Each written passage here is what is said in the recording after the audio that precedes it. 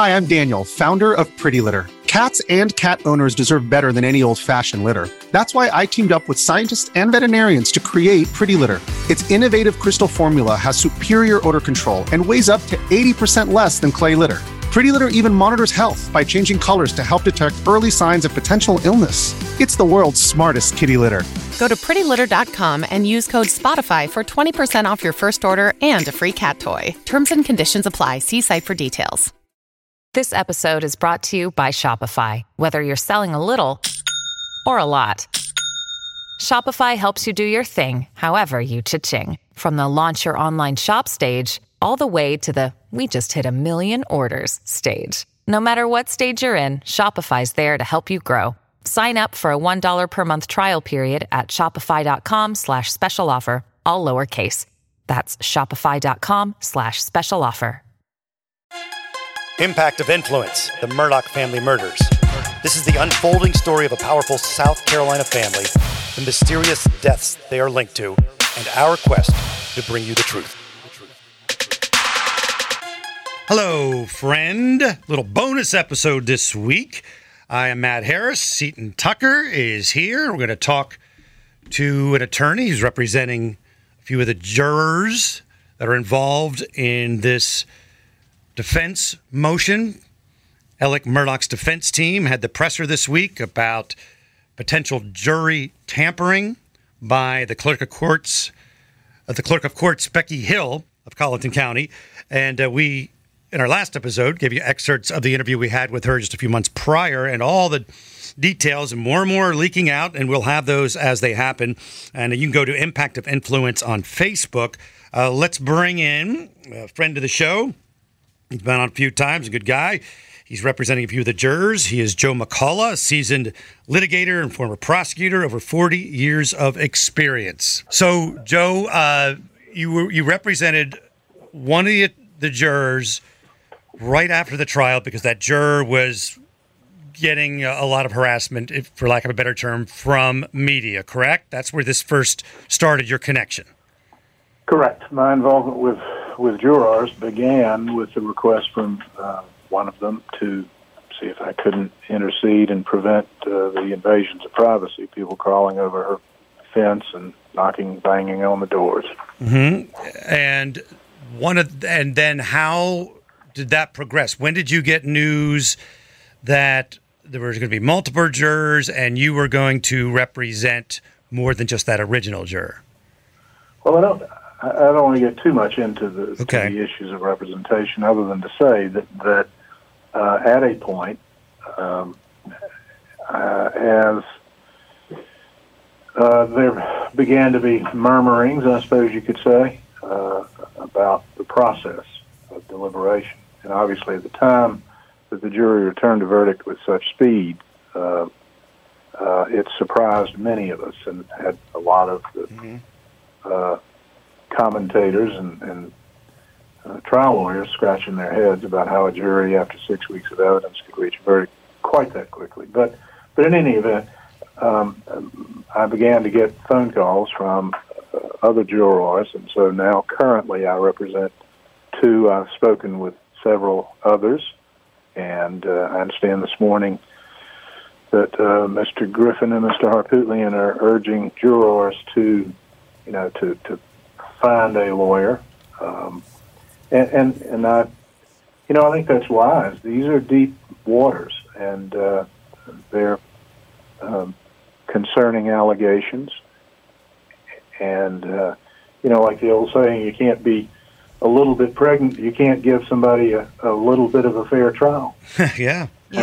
And that's what this court's mandate is by reason of this motion, and the law has a high bar for intruding into a jury verdict, because we give great respect and deference to juries and their deliberations and their ultimate decisions.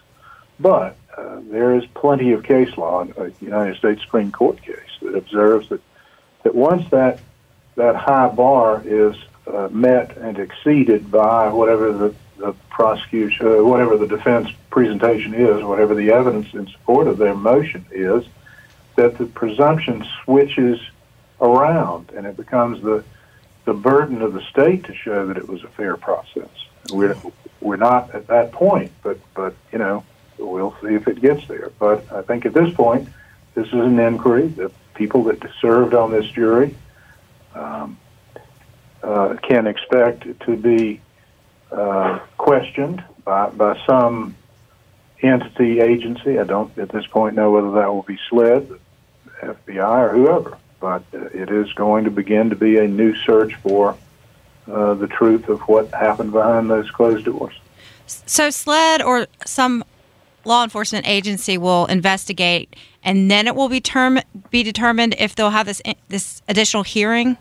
Is that how it works? Well, Seton, I think that we're in kind of new waters to some extent. This is not the first time that allegations have been made by either the prosecution or typically the allegations of jury tampering are made by the prosecution. John Gotti's a lovely example of that. Oh, yeah. Clarence Darrow actually was tried for jury tampering, that famous fiery defense lawyer. Yeah. So, I mean, there's a history, but this kind of an allegation coming from this side of the equation is a little bit different. And so I think at this point, the motion that I read yesterday filed by the defense calls upon the Court of Appeals, which is where their appeal of the conviction has been filed. It asked the court to, I think, remand the matter to the trial court. It also, I noticed there was also filed at the same time, or maybe not filed, but at least I was provided a request to the U.S. Attorney's Office to initiate a civil rights investigation. So that's why I say I'm not sure who the investigating body, the inquiring body will be.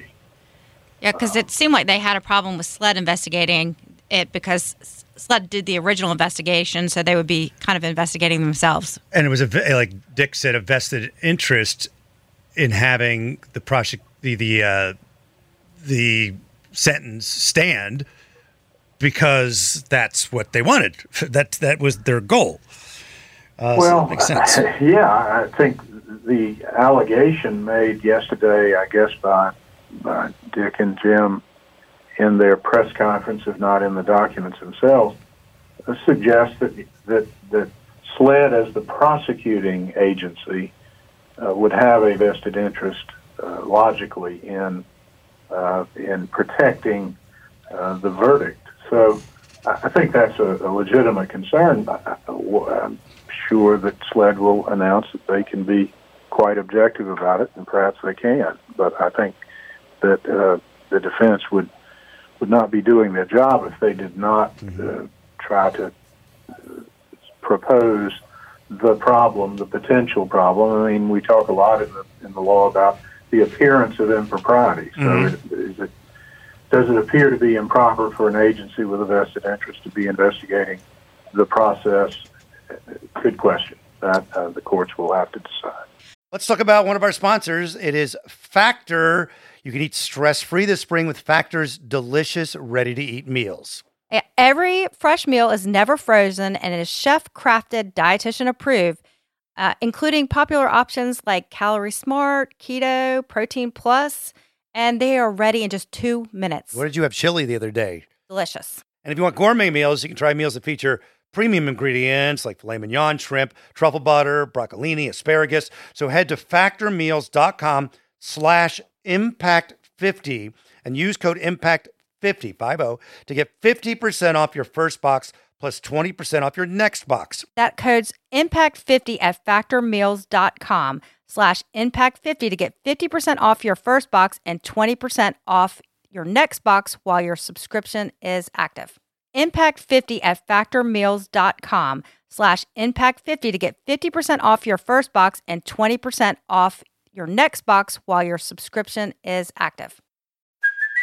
Hey, it's Kaylee Cuoco for Priceline. Ready to go to your happy place for a happy price? Well, why didn't you say so? Just download the Priceline app right now and save up to 60% on hotels. So whether it's Cousin Kevin's Kazoo Concert in Kansas City, go Kevin, or Becky's Bachelorette Bash in Bermuda, you never have to miss a trip ever again. So download the Priceline app today. Your savings are waiting.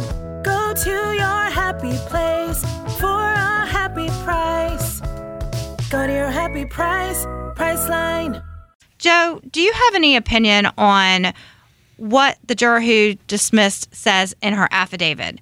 She says she was delivering a refrigerator to two people who were renting from her, and that they claimed that she talked about the trial during this little meeting or drop off. Right. That they go to work at Domino's, or one of them does, tells a coworker that Egg Lady juror was yapping about the case.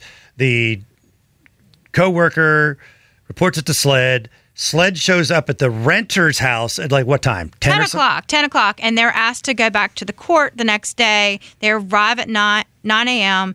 And at 6 p.m., they're finally presented with these affidavits. Now, the affidavits they got from the night before, I guess we missed that part. So SLED goes to their house after 9, pulls them out of the house, puts them in the car, puts them in the patrol car, puts the dash cam on. They record this conversation. They turn it into an affidavit.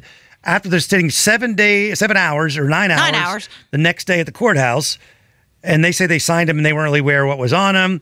They tell Egg Lady, we didn't say that. This is all a bunch of nonsense. Yeah, because I guess they were informed that the affidavits were taken straight from the dash cam video. So SLED advised them that the affidavits were taken straight from the dash cam videos. And they say that that's not true. So anyway, all that to say, Joe, is what do you feel about SLED investigating the way they did this juror? Well,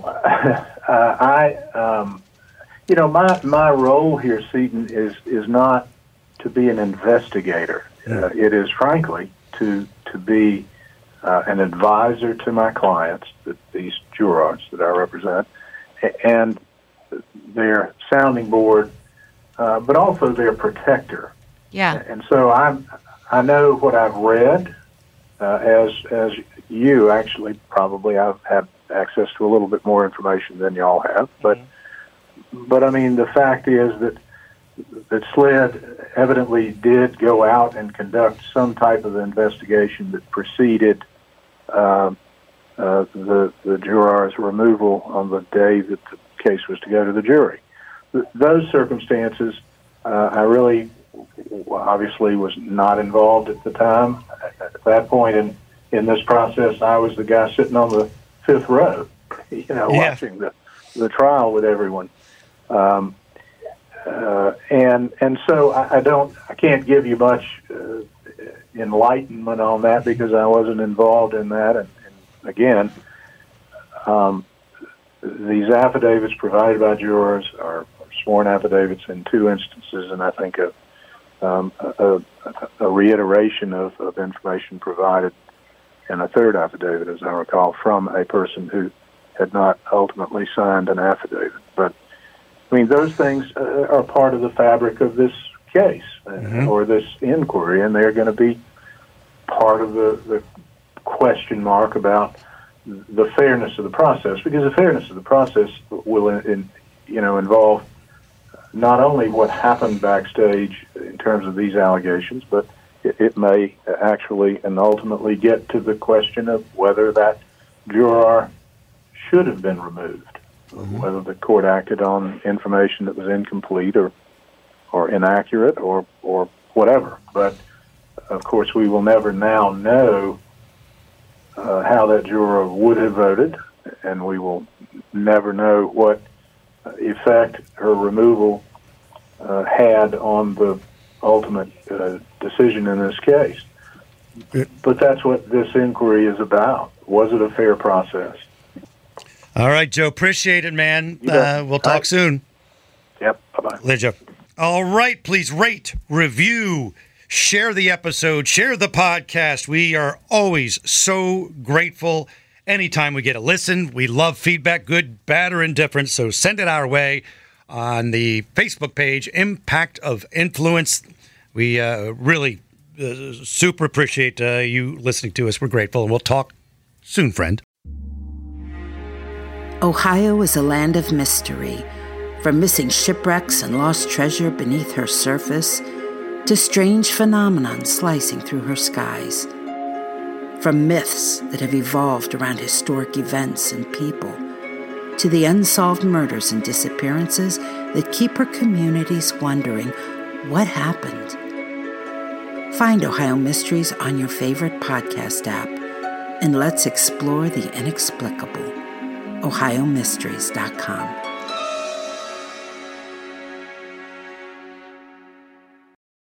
You might be surprised to know that not all serial killers are straight cisgender white men, and the victims of true crime are not a monolith either. She's Wendy and I'm Beth, and together we host Fruit Loops Serial Killers of Color, a true crime podcast. Together we take deep dives into the true crime stories about marginalized and minoritized perps and victims that often go untold. We also provide the context and nuance that these stories deserve. At Fruit Loops, we're serving up true crime with a side of history, society, culture, and some fun. Listen to Fruit Loops Serial Killers of Color on Spotify, Google Play, Apple Podcasts, or wherever you get your podcasts.